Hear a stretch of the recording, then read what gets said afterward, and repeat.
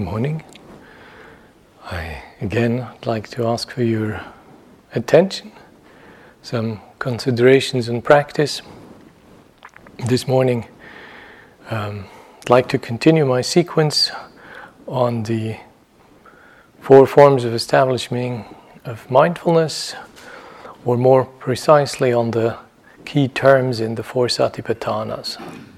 Spoke of the theme on Vedana yesterday, and would like to speak something about the topic of citta. Usually we translate it somewhat haplessly as mind, a rubber term if there ever was any, in quite confusing ways. As you may know, languages don't map neatly one onto the other, and they even do worse than that when the languages and the cultures that are trying to be mapped one in the other are further apart, as is the case between something like Pali and something like English. Even though there is a distant relationship between those 2 languages, you may or may not know that. Soup in Pali means supang, so it's closer than you may think. In the case of some of the key terms, obviously this relationship doesn't work out so well. So we're struggling, many of the key Pali terms, looking for a good home in English, and it's not easy to find such a home because they don't squarely correspond to some of our notions, particularly not our psychological notions or our philosophical notions. Citta is just one example of them. So the term mind, although established by now, is not actually a very accurate depiction of what the citta is. Things are not helped by the fact that Buddhist tradition has quite a breadth of interpretation of what a citta is. So if we ask the Abhidhamma, then a citta is just a tiny little flicker of an event in our mind. It is more cognitive than anything else. And if we ask the suttas, cittas suddenly are something slightly different. So cittas seem to last longer. Cittas seem to have more of a coherence. Cittas are purified. Cittas are developed. So let me look at this from the point of view of the suttas and approach that term. First of all, that citta is said to be capable of great intuitions. The citta is capable of being developed, it is capable of being purified, it is capable of profound understanding, it is capable of developing wisdom, it is capable of being immeasurable when it is expansive. But unfortunately, the citta is also easily seduced. It can be, taken for a ride. It can be has the wool pulled over its eyes. It can be contracted. It can be deluded. It can be dragged around by desire and aversion. So we're basically left with something that has a tremendous potential. At the same time, seems to be the scene of much habit, much defilement, much just capriciousness. In fact, one of the classic images of the citta speaks of it in such ways. I want to quote that properly, so I wrote it down for you. It's from the Asuttava Sutta in the Nidana Samyutta of the grouped sayings or the connected discourses.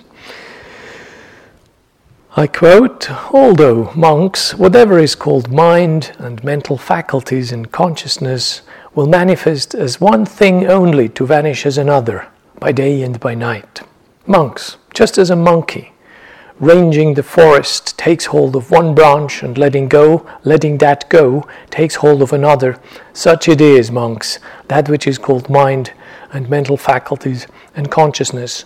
It will manifest as one thing only to vanish as another, by day and by night."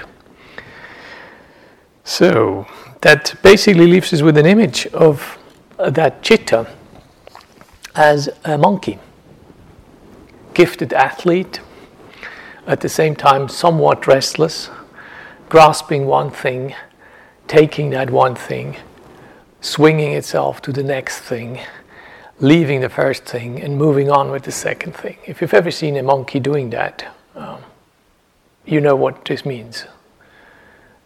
There's something, quite a vigorous display of athletic skill. At the same time, it does not seem to generate a lot of insight, wisdom, or it doesn't seem to be a real powerful symbol of contentment either. There's a lot of movement there and not much stillness. There's a lot of action there and not much insight. So we are told that the citta is fast and rapidly changing, that it is restless, and that it grasps at things. That's another of the faculties of the citta. At the same time, we're told that the citta basically is radiant, that when it is troubled and when it is afflicted with impurities, that these impurities are not actually intrinsic to the citta, but that they are visiting, that they're coming from outside, which is good news. Meaning, in some way, if we make that citta more still, if we learn to understand the functioning of that citta, and if we find out about the conditions that bring the wholesome aspect of these cittas to the fore, then we don't actually need to produce wholesomeness as such. All it takes is to stop producing the unwholesome stuff, and the intrinsic nature of the citta will kind of come through. Some traditions, particularly later Buddhist traditions, have made a lot of that. In Tibetan tradition, you find the kind of intrinsic goodness, the intrinsic luminosity of the citta, the intrinsic power of the citta being particularly strongly emphasized. Early Buddhism is more trouble-oriented. It seems to focus a lot on trying to understand things we don't understand, trying to purify things which are full of habits and inclinations that not necessarily help our understanding, and polishing. The terms used here for mind is citta. The term for mental faculties in my quote is mana, and the term for consciousness is vijnana. In a rare instance, there aren't many instances, these three terms are identified with each other here. If we look at some other teachings, we see a slight distribution of task. The vijnana part often is attributed the task of more of awareness. The manas task is attributed more the task of cognitive functioning, and the citta part is generally attributed more the affective, emotional dimension of what we would call mind.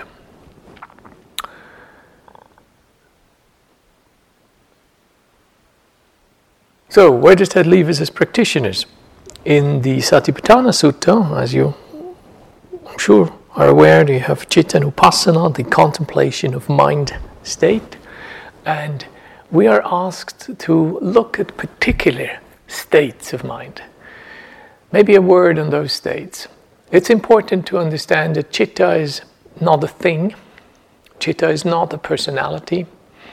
Citta is, strictly speaking, not even a process. It's kind of a snapshot of our mental mindset at this particular moment. It's kind of like a snapshot. Citta is, technically speaking, not very intentional. There are other forces in the citta at work that take care of the intentional side. Generally, those would be forms of cetana or sankhara, depending which angle you're looking at the citta. So we think of the citta as a momentary snapshot of your particular mindset, of your particular frame of mind, or of your particular state of mind. So in the Satipatthana-Sutta, we are encouraged to contemplate the state of mind we're currently in. We are asked to look with a certain number of questions and investigate into that particular state. The questions are not difficult. They ask, is this a mind state that I am now experiencing? Is this mind state free from desire, or is there desire operating? Is this mind state I am now experiencing free from hatred, or is it afflicted with hatred and aversion as I experience this mind's quality right now? I'm asking, is this mind state free from delusion, or is it afflicted with forms of delusion? Which is already a tricky question. How would I know that my mind is deluded? Yeah. If delusion is really part of this mind state, how would I be able to recognize delusion? This is more difficult. A greedy mind, when it goes really greedy, generally the meters go into the red, and we know that we're greedy. After a certain intensity is trespassed, generally even we know, usually after everybody else, that we're greedy. Yeah? If we're angry or hateful, even as we become aware of this after a certain intensity is surpassed. Generally other people are more aware of this. They see the change, the hardness in our look, the stopping of the smile, the furrows on our forehead, or just a slight edgy quality that comes into our facial expression. So often other people are more early aware of the afflictive mind state. But if a certain intensity is reached, even we become aware of this. Now with delusion, it's not quite the same. Delusion doesn't come at us with a big sign around its neck saying, I am delusion. Yeah? It does not self-declare itself. So delusion is more tricky. So telltale signs of delusion are doubt, confusion, contradictoriness, vacillation, fear, worry, irrational shifts in our mood often have something to do with not understanding something, not seeing the whole picture. So those would be indications. We would need some more time to go into the depth of this. But then we're asked whether that mind, as we experience it currently, is elevated. That's an interesting word. If it is mahagata, if it has become big, or if it is undeveloped. So we're asked to rate the quality of our mind, if it is extraordinary, or if it is kind of run-of-the-mill sort of mind state. We're asked to find out whether the mind state is contracted, shriveled, or whether it is distracted, scattered. Yeah? You notice we're not just asked after useful stuff, we're also asking after not so useful stuff.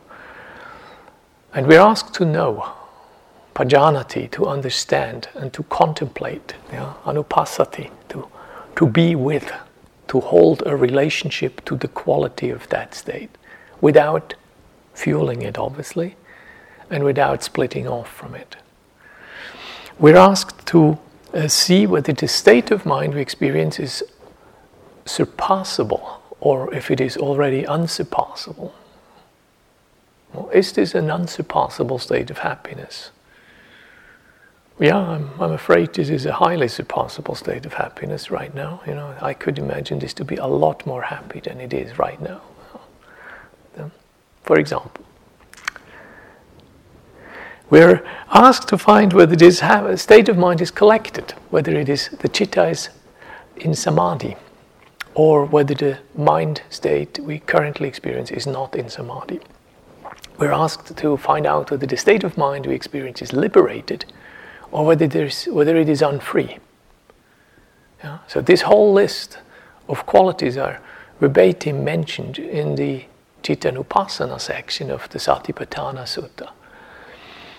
So if you're practicing open awareness, drop a question into that open awareness. Yeah? It's good to reference some of the stuff I'm experiencing, not just to the universe, but to actually specific qualities, specific qualities that are in some way pertinent and germane to the awakening process. At least that is what we are suggested in the Satipatthana exercises. It may come as a surprise to some of you that it is actually necessary to reference some of the stuff I experience to these qualities.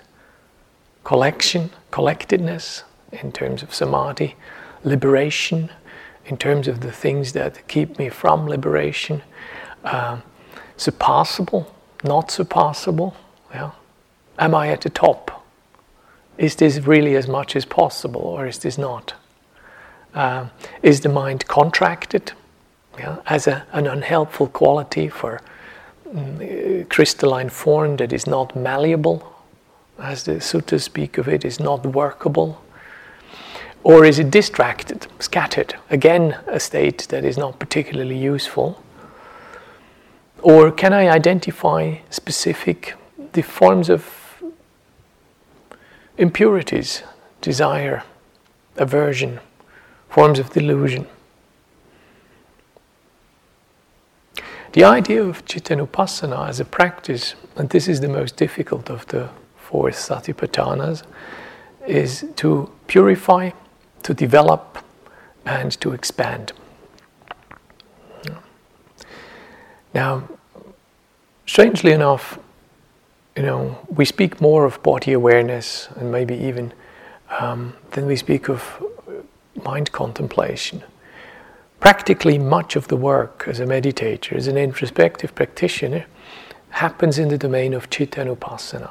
That is where suffering happens, that's where happiness happens, that's where concentration happens, that's where we fail, that's where we feel bad about ourselves or we feel good about ourselves. All these things are the complex formations that take place within the domain of citta.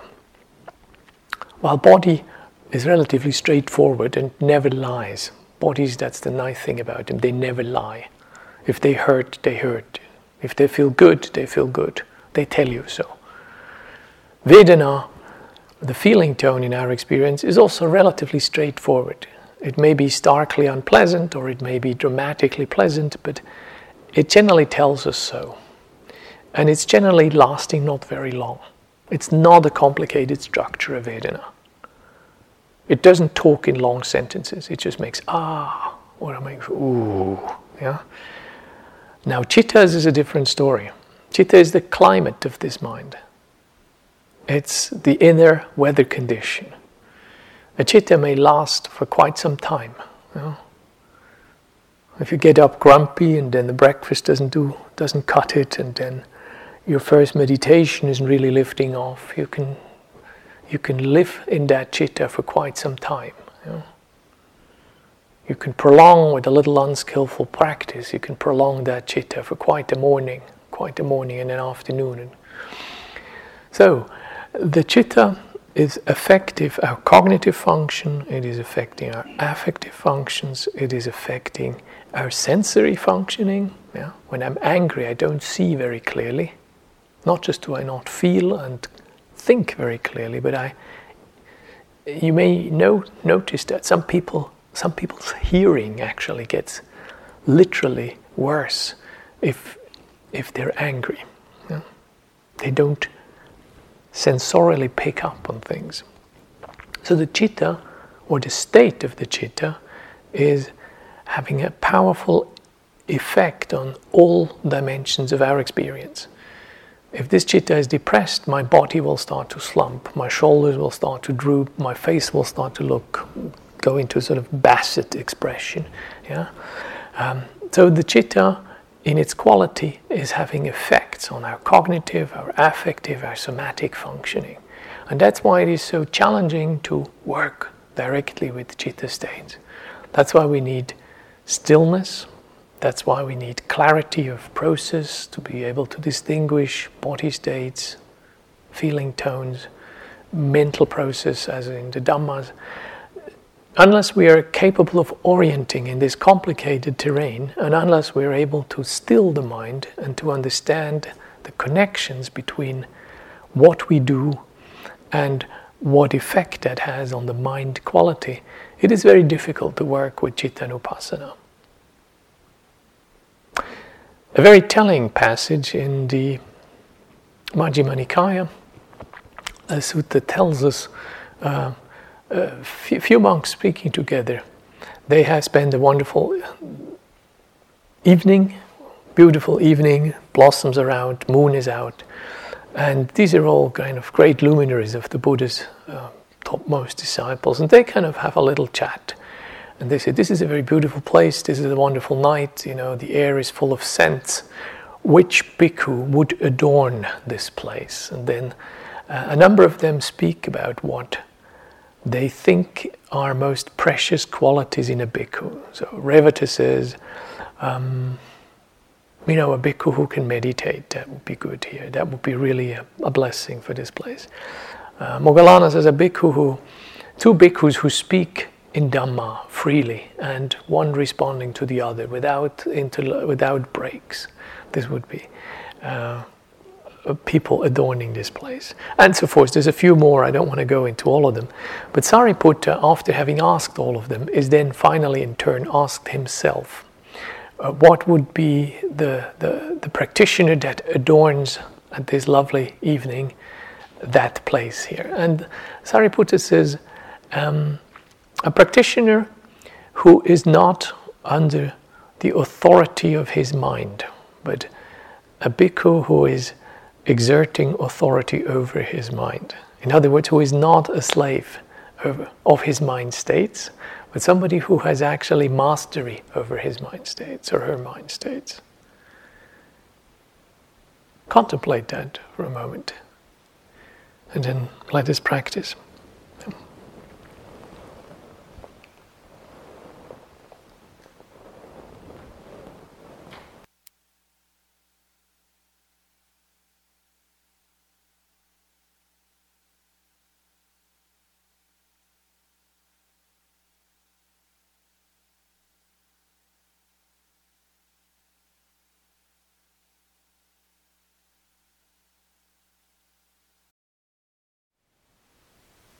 Thank you for listening. To learn how you can support the teachers and Dharma Seed, please visit dharmaseed.org/donate.